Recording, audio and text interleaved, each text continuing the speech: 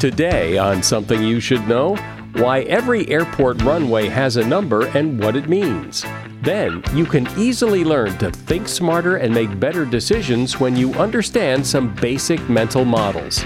There's a really interesting one called the Streisand effect, and it's really named after the celebrity Barbara Streisand. And it's extremely useful that if you draw attention to something that you don't want people to see, it can actually draw more attention to it than you intended in the first place. Also, something you need to do before you go on summer vacation that will save you a lot of trouble. And the surprising facts about a lot of vices that can be good for you, including sex, sun, chocolate, and more. One that stands out is coffee. Not because moderate drinking of coffee seems to be healthy, it's that even excessive amounts of coffee drinking is still healthy. All this today on Something You Should Know.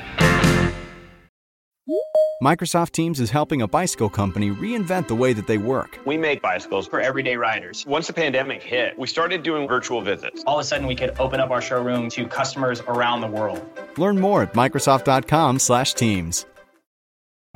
Something you should know. Fascinating intel, the world's top experts, and practical advice you can use in your life. Today, Something You Should Know with Mike Carruthers. Hi, welcome.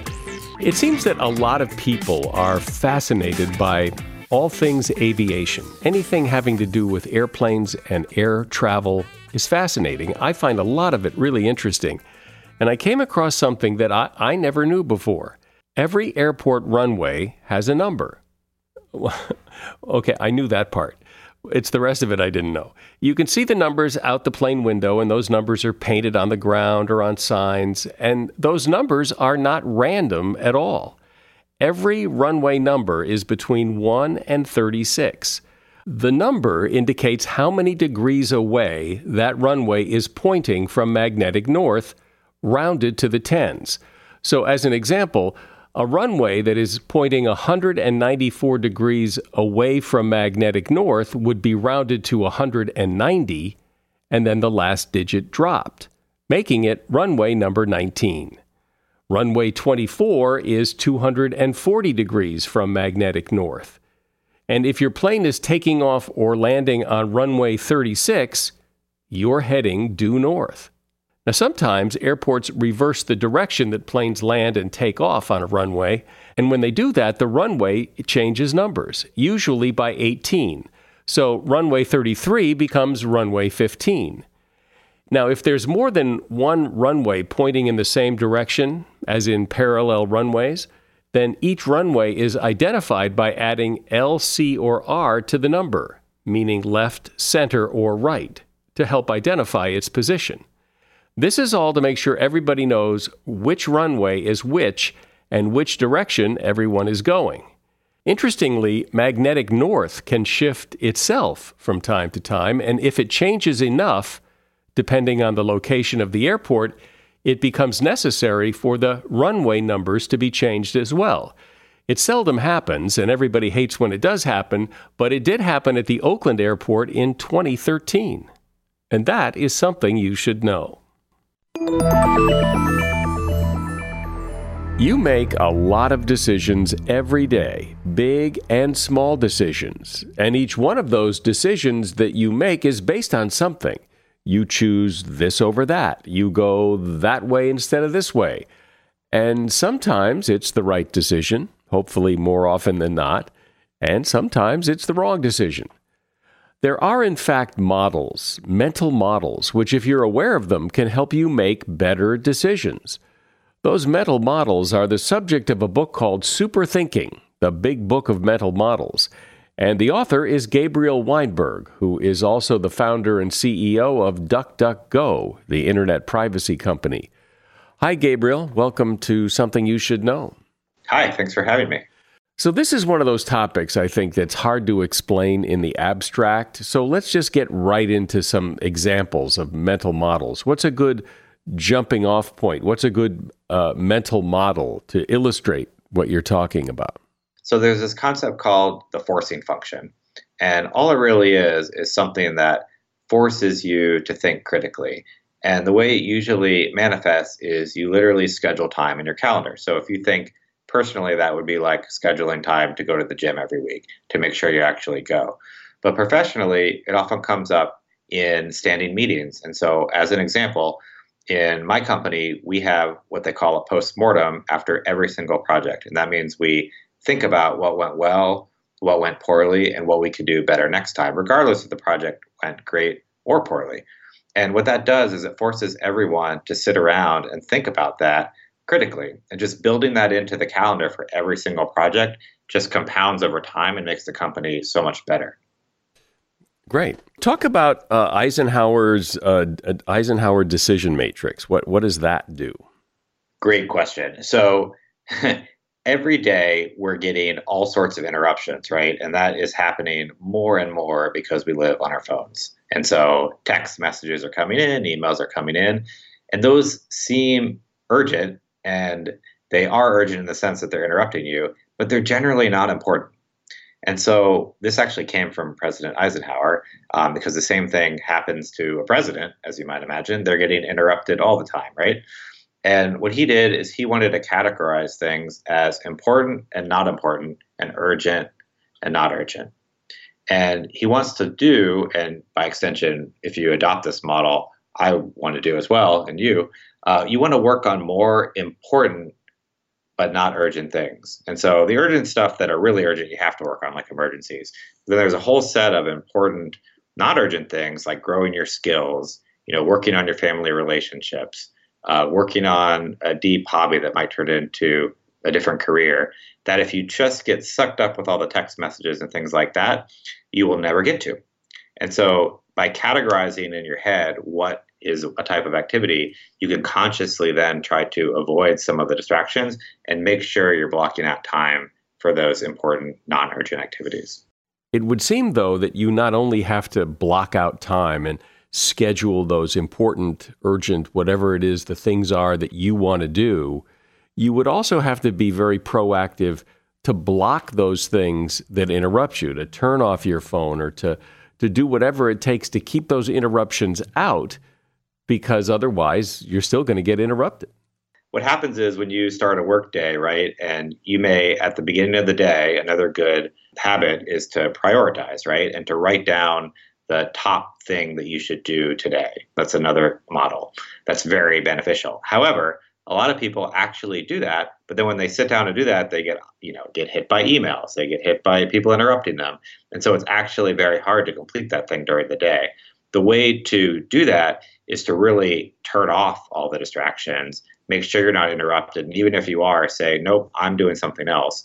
And what I often do is literally schedule that into my calendar so that no one can take that time away from me. And then I can use that deep work block to really get that top priority thing done. It does seem, though, that there are people who are so used to the distractions, the emails, the text, that if they turn it off, the anxiety that builds because they don't know what they're missing ends up interfering with the big task just as much as dealing with the emails and the texts and the distractions. You're right. This is easier said than done. And there are so many kind of cognitive biases and kind of influence models, like you're referencing fear of missing out, right? FOMO, that play on your behavior. And so it's not, these things sound easier than they are to do, but they can be done. And it does take a little while to wean you off of that. But eventually, after doing it a few times, you realize that hardly ever is there actually an emergency in a 2-hour block. Like if you wake up from your deep work session and then check everything in batches, generally, nothing was on fire. And yet, the next time we try to block out a 2-hour block, we don't remember that. And we go, yeah, but something big could come up. And it never comes up, almost never. That's true. I mean, that's why you start to rely on these models. If you just relied on your own intuition, you'd be constantly tricked and fall into the same traps.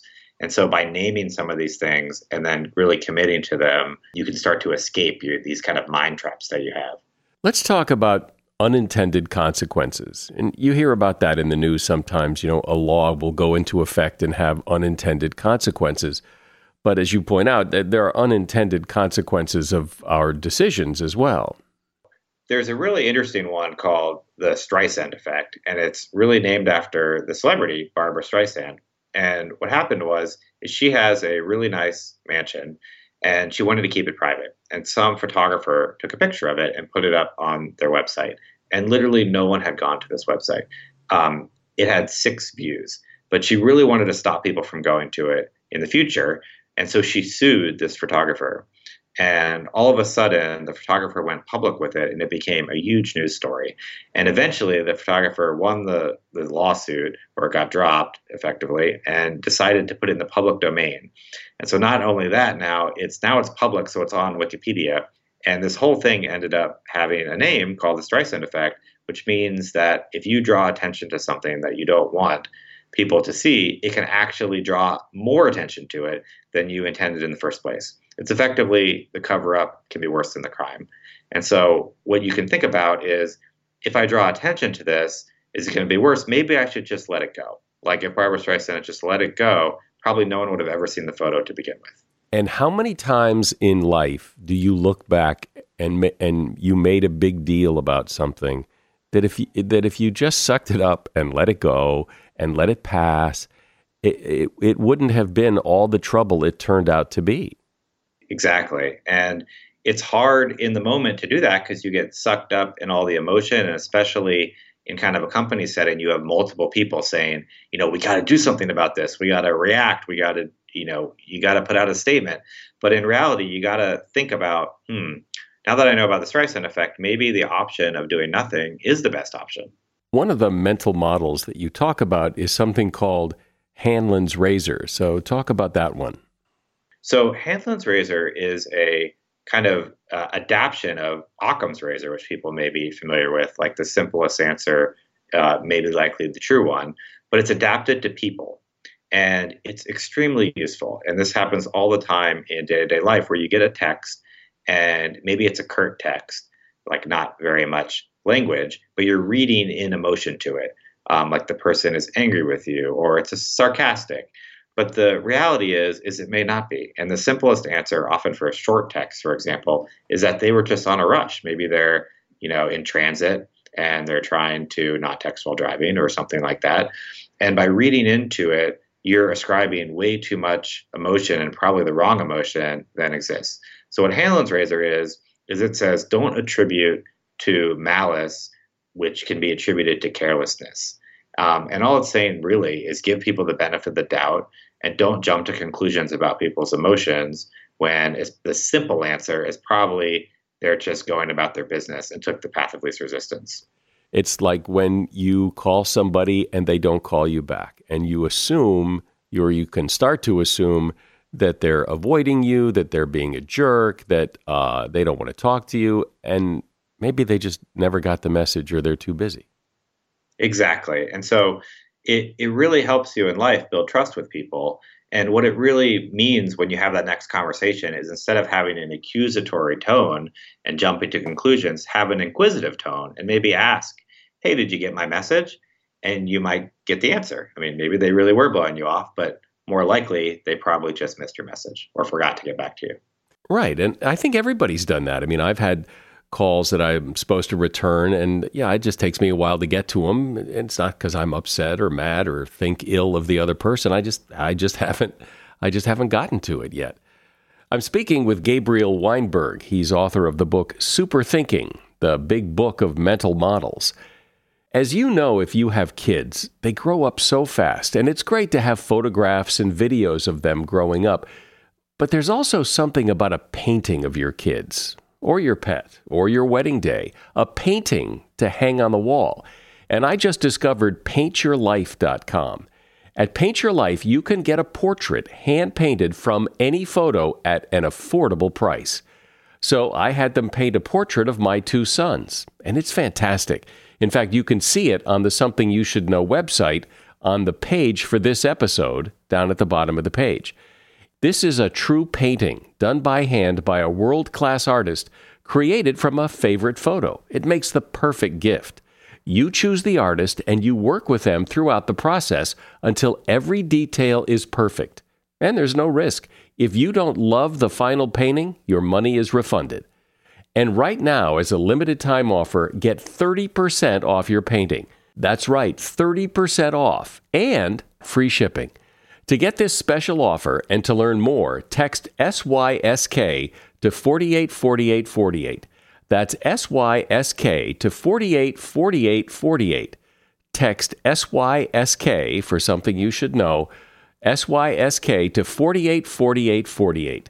Message and data rates may apply. Do you own or rent your home? Sure you do. And I bet it can be hard work. You know what's easy? Bundling policies with Geico. Geico makes it easy to bundle your homeowner's or renter's insurance along with your auto policy. It's a good thing, too, because you already have so much to do around your home. Go to geico.com to get a quote and see how much you could save. It's Geico Easy. Visit geico.com today. That's geico.com. Do you own or rent your home? Sure you do. And I bet it can be hard work. You know what's easy? Bundling policies with Geico. Geico makes it easy to bundle your homeowner's or renter's insurance along with your auto policy. It's a good thing, too, because you already have so much to do around your home. Go to geico.com, get a quote, and see how much you could save. It's Geico Easy. Visit geico.com today. That's geico.com. So, Gabriel, which of these mental models, if you haven't talked about it already, which one of these really lights you up? Well, the one that I think I get the most value out of is an economics concept called opportunity cost, which is a little less kind of, flashy, but it really is useful. And what that means is whenever you make a decision, you often think about the benefits of, or the cons or costs or benefits of that decision alone. But what you're not often thinking about is when you make a decision, you're also not making a bunch of other decisions. So say like you buy something and you spend $20 on it, and you're thinking about, should I spend $20 on that item? What you're not thinking about is I could have used that $20 to buy all sorts of other things. And that's what's called the opportunity cost of your decision. And so if you want to make the best decisions, whenever you make a decision, you have to think about all the other options you could be doing with your time or money. And that'll help you think of whether there are actually just better ways than what's right in front of you to use those resources. Yeah, but isn't that list endless? It is. This gets to, a lot of these play against each other. So it gets to another model, right, called analysis paralysis, where you can spend way too much time making a decision. But it's often better to not have zero options. And so there is a sweet spot in there. And generally the sweet spot's greater than two. Like I like to say, if you only have two options, at least get another one. And so think about at least three things is kind of the rule of thumb that I like to think about. And the same is with the bigger the decision, the more important this is. So like if you're thinking about like taking a job, for instance, you should think about at least two other options. If you're thinking about, where to go for lunch, maybe it doesn't matter as much. Well, talk about that analysis paralysis, because I think we've all been there. We've all done that. There's another kind of model to operationalize this called irreversible versus reversible decisions. Reversible decisions are ones that are easy to reverse. You can think of them as a doorway that you can walk back through to and from. And if you make the wrong decision there, it's really easy to undo. And so you really don't need to or should have a complex process for making that decision. Then there are reversible decisions irreversible decisions where you can't really go back through the door. Once you go through, it's locked. And think about, having a kid or selling your business or something of great effect that's hard to undo. For those, you probably want a longer process. And so it's a spectrum. And so what you kind of want to do is think about how intense the consequence of the decision and how reversible it is. And depending on that, really set a cutoff time for your analysis of the decision. For very small decisions, just make it straight away. And because it's reversible, you can just change it if it doesn't work out. And as you get bigger, you want to evaluate more options and have more of a process. You talk in the book about the sunken cost fallacy, which I think, I know I've certainly fallen victim to, and I'm sure everybody has. So let's talk about it.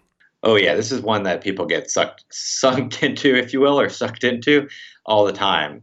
What that is think of it as you go to a movie. You've already paid the ticket for the movie. You're in the movie. The movie is terrible. Like you can tell from the first 10 minutes, you do not want to see the rest of this movie. A lot of people will stay in the movie because they already bought the ticket. But in reality, you already purchased it. It is a sunk cost, so to speak. You can't get it back. Now, maybe you could if you complain on a refund in the movie, but let's suppose you're not going to do that. The optimal thing to do once you realize this thing is not for you is to leave the movie theater and get the rest of your 2 hours back. And that applies to all sorts of things. So it applies to not only just movies or books, but like whole projects or things or relationships that you've invested time in that you can tell really aren't working out. People generally stay in those way too long because they feel they've invested so much time and effort into them. But once you realize that you can't get any of that time or effort back, then the optimal decision may be to just leave. And yet, who does? I mean, I think I've walked out of one movie in my entire life, or maybe two. But you're right. Well, I also think, well, maybe it'll get better. It never gets better, but maybe it'll get better. You're right. I mean, the hope with naming some of these, and you're right, it is extremely difficult. A lot of these are all about overcoming your kind of internal tendencies and biases, right? And so the hope is by naming these concepts that you could pop into your head, and knowing that it's there may help you make that decision. Whereas if you don't know the concept at all, then you're definitely not thinking about it. Talk about the 5 whys. Yeah, so when something goes wrong, like I referenced postmortems earlier, and what happens is when you analyze a project when it goes good or bad and you want to know what happened, 5 whys is a great method for that analysis. And what it's doing is it's asking you to keep asking the question why, just like a child does sometimes. You know, when you were a kid or you have a kid and they ask you, you know, why did this happen? And you answer, and they say, well, why did that happen? And you answer, you say, why did that happen? That's 5 whys. And what it's asking you to do is just keep digging deeper into the problem until you get to what's called the root cause versus what's called the proximate cause. And so an example is the Challenger explosion. In 1986 was a very sad day. I remember it very well. And the proximate cause of that explosion was an O-ring that was part of the shuttle. And you can ask, well, why did the O-ring break? And it broke because it was too cold. And why was it too cold? Because they launched the shuttle colder than they ever had launched before. Well, why did they do that? And it turns out that the real reason is engineers had said not to launch it, but management had a different view of it and decided to go for the launch. And there was a whole commission report about this. And it turns out the root cause of this whole thing is kind of a management issue. But if you didn't ask the question, you might have stopped at just the mechanical failure and not got to the real reason. Well, and that's what I think most of us do, right? I mean, we don't do that. We just look at what we think we know, and there we know. Yeah, and the same thing happens in personal relationships is, you know, you ask, why did someone do something? And they give you kind of a cursory reason, which may be true, but it's not like the real reason. Like they may take the example of blowing you off we were talking about earlier. You know, they may not have gotten back to you, and that might be totally true, but they may also not get back to you because they're upset with you underneath, or they are going through a difficult time in their life, and so it's been very difficult and stressful to get back to you, or, you know, they lost their phone or whatever it is. And if you don't keep asking a deeper question, you never get to the real reason somebody's doing something.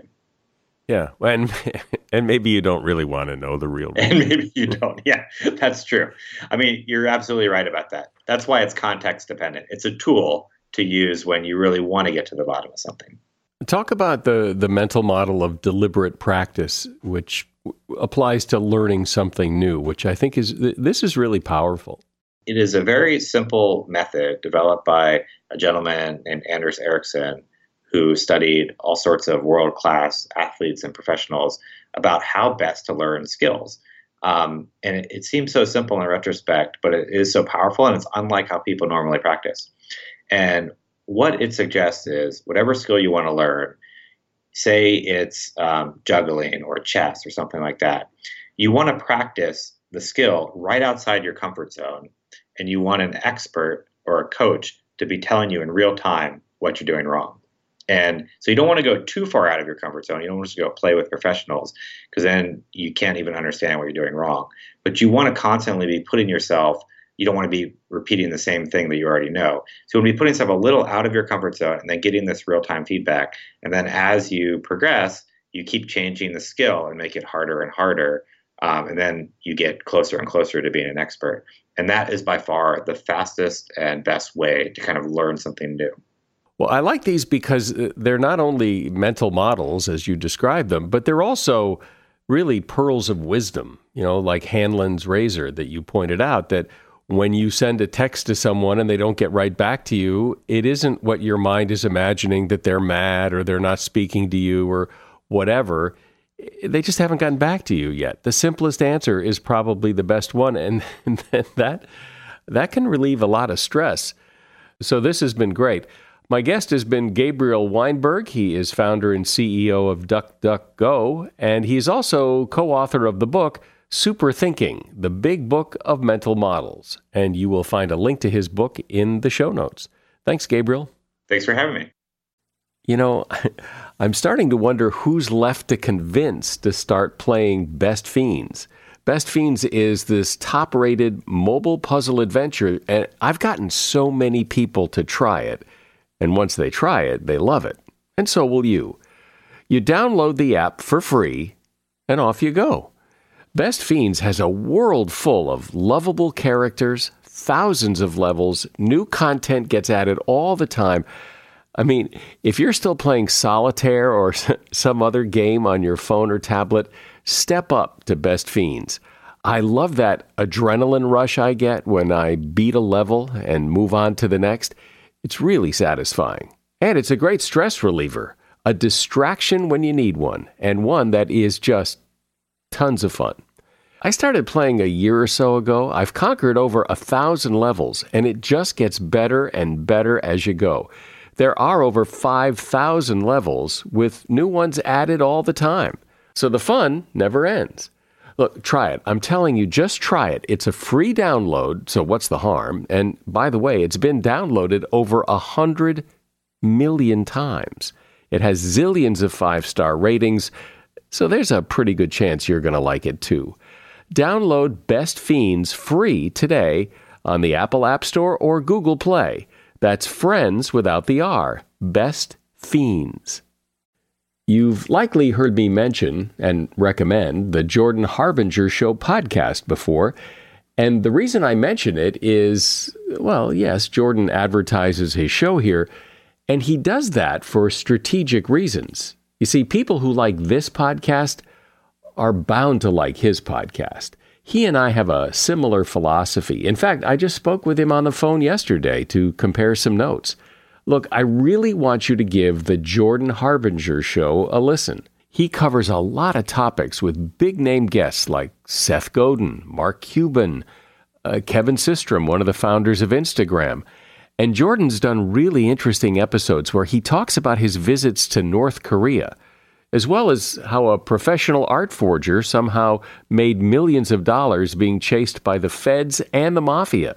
So, as you see, there's a lot of variety, but one constant is Jordan's ability to pull useful pieces of advice from his guests. I promise you'll find something useful that you can apply in your life in every episode of Jordan's podcast. I enjoy the Jordan Harbinger Show, and I'm not saying that because he's advertising. It really is good. Search for the Jordan Harbinger Show. That's H-A-R-B as in boy, I-N as in Nancy, G-E-R. The Jordan Harbinger Show on Apple Podcasts, Spotify, or wherever you listen to podcasts. Doesn't it seem that there are so many things that people like that are supposedly bad for you, bad for your health? Things like coffee, the sun, sweets, they're all bad for you. But usually there's more to the story than that. In fact, a lot of these things that are considered sinful or vices are, in moderation, just fine, and in fact, sometimes even good for you. Eric Aufgang and his father researched a bunch of these vices to see which ones may have gotten a bad rap and, in fact, might be just fine in moderation. And they've put their findings in a book called The Good Vices, From Beer to Sex, The Surprising Truth About What's Actually Good for You. Welcome, Eric. Thanks for being on Something You Should Know. Thank you for having me. So you have this whole list of these sinful things. Let's begin with alcohol, or specifically beer. How is beer not so bad and maybe good for you? Well, it's not always clear how they are good for us, but beer, for example, has been shown in about, more than 100 studies to lower cardiovascular disease or complications from cardiovascular disease. And it's been linked in many, many studies and associated with longer living. That's moderate drinking, 1 to 2 beers a day. Alcohol can raise levels of good cholesterol in moderation. It can hops also seem to have a lot of positive properties. And those are, what seems to be what makes beer potentially helpful. There's also the larger factors that are harder to piece out in a study, which is, maybe it's how you're drinking and how you're enjoying that vice that causes you to relax and your overall mood to improve. And that we suspect, though there's not a whole lot of evidence to back this up yet, but we suspect that plays a role in the positive outcomes as well. Let's talk about sleep. And sleep itself is not actually a vice. It's quite necessary. I think maybe the problem is really lack of sleep, that people are not giving enough attention to sleep. Well, sleep is one of those things where I think everyone understands that it's important, but I don't think we realize how important it is or place enough of a value on getting sleep. So, when we're trying to be more productive, when we're trying to lose weight and exercise more, oftentimes what we do is set the alarm clock earlier. And that could make sense here or there in a particular instance, of course.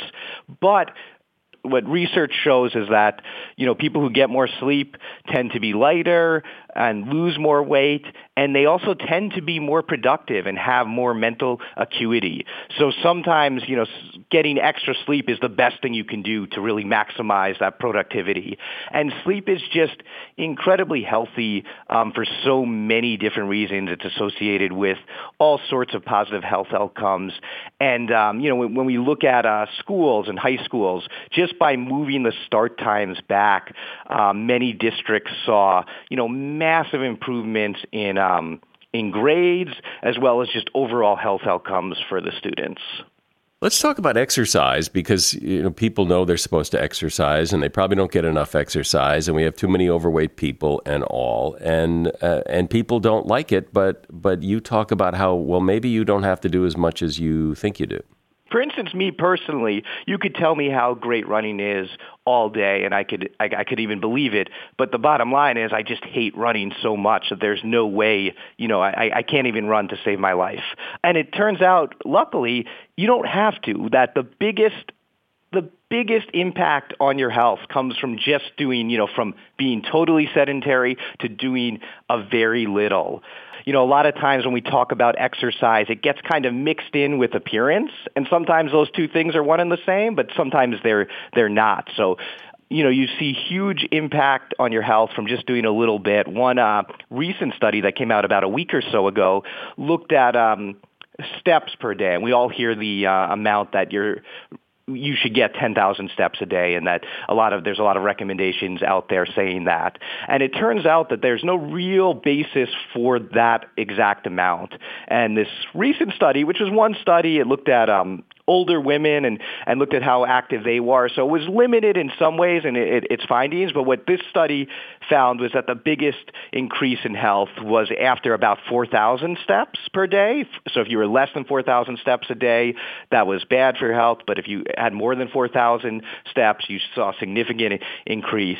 And they saw that after about 7,000 steps, it tended to level off. So I think rather than thinking that we have to do all this exercise or we have to go to the gym 3 times a week and we have to lift weight, we can realize that by just, parking a little further away from our job or when we go to the grocery store and taking a few short walks, we could get to that 4,000 milestone without too much effort. Of all the things that you looked at, what was the one that you either found the most interesting or the most surprising, or you pick one? One that stands out to me always is coffee. Not because that coffee seems to be, again, moderate drinking of coffee seems to be healthy. It's that there are so many studies showing that even excessive amounts of coffee drinking is still healthy. And that's surprising to me. One study came out about a week ago looking at 25 up to 25 cups of coffee a day was still healthy. And that's something that, I think that's an insane amount of coffee to do just to drink just from a logistical standpoint. But there's always a lot of talk about coffee not being something we should, people give up coffee when they're trying to get healthy and things like that. And it just doesn't really seem to be any evidence to indicate that A, coffee is unhealthy, and B, there's a lot of evidence out there indicating that moderate coffee drinking and maybe even excessive coffee drinking is healthy. In what way? It's associated with increased longevity, decreased cognitive decline, decreased chance of some types of diabetes. Wow. Well, if there was a medicine that could do all that, people would be snapping it up like crazy. So talk about chocolate. Dark chocolate, the higher percentage of actual chocolate, the better. There's even some artisan chocolate now you can get without any sugar, and it actually tastes surprisingly good. I'm not traditionally a huge dark chocolate fan, but I had some of this recently, and it was interesting. It's a different type of treat. But even with some sugar, if you get 60-70% dark chocolate in moderation, it seems to have a lot of good properties, and again is associated with very positive health outcomes. So sex is sometimes considered the sinful pleasure, but in fact, it's good for you. It really is one of those activities that, is obviously very natural, obviously something everyone does, but it has a lot of health benefits. It's associated, it's been shown to boost your immune system. It has been associated in some studies with increased longevity. It has been associated with decreased time with colds and things like that, and, is obviously being in a committed relationship is something that is also associated with a lot of positive health outcomes, as loneliness can be very bad for us. Yeah, and talk about happiness, because when you think about doing things for your health, that's often not on the radar, but indeed it is. Yeah, it's something that gets overlooked, and there's a surprising amount of skepticism around it and whether, what extent it helps with your health. But I always think it's one of those things where it's like the worst case, you felt better for a while. So at the worst case, it's helping your mental health. And there is a lot of evidence showing that stress and anxiety can be really bad for our health, prolonged stress and anxiety. So happiness and our outlook, I think, can really help us in our everyday lives and help us live long, happy, productive lives. And that's one of the things I think that kind of goes across all these vices. And we talk about, if you don't drink, I don't think you shouldn't start drinking for health benefits. Most of these vices are things that if you enjoy them already, there's something you should do, and there's potential health benefits from that may be linked to the enjoyment you get out of it. But, if you don't like chocolate, don't start eating chocolate as medicine. Let's talk about sunshine, because, sun has been demonized and it clearly has some risks to it, but sunshine has also got some goodness. It boosts our vitamin D, and actually vitamin D deficiency is a major problem in a lot of the U.S., and so it really can, if you read about the sun, a lot of times you'll just think you have to basically don like a cape and walk outside with an umbrella. And that, yes, it'll prevent you from getting sunburnt, which is good. Getting sunburnt is very bad. But getting sun and exposure to the sun is very good for us. It can boost our mood. It can help us sleep. And it, again, helps with that level of, it helps increase our levels of vitamin D. So everyone knows that cleanliness is a virtue and that dirt is perhaps not so good in a lot of cases, but that a little dirt is actually not so bad, as you point out. Sometimes an excessive focus on cleanliness can be detrimental.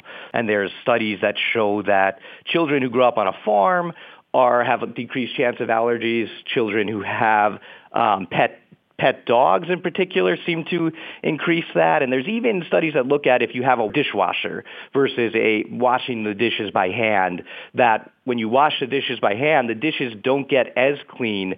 And in this instance, that's counterintuitively a good thing because you're exposing your child to more good bacteria and exposing yourselves to more good bacteria, which can, again, help your overall immune system through gut health and things like that. And it's again, one of those instances where there's moderation, where you obviously don't want to, eat off the floor of a public bus station or something like that. But you also don't want to be constantly washing your hands or obsessive about scrubbing every surface and living in a sterile environment.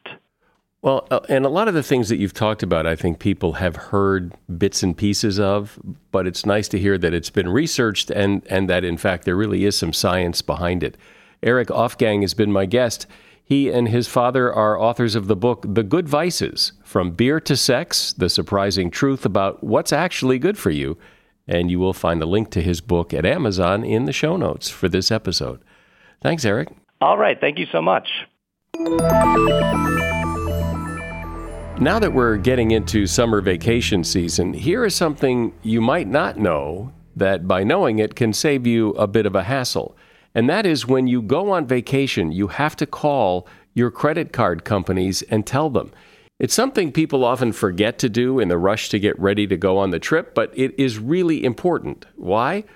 Well, many, if not most, credit card companies will decline purchases made in geographical areas where they know you don't live. So if you don't tell them you're going somewhere and you try to buy gasoline 5 states away on your summer trip, your purchase will likely be declined, as will other purchases, until you call and explain why it is you're buying gasoline 5 states away from your home. It's also a good idea to take things out of your wallet before you go on a trip and leave them at home, because if you do lose your wallet or it gets stolen, at least the things you left behind will be safe. And that is something you should know.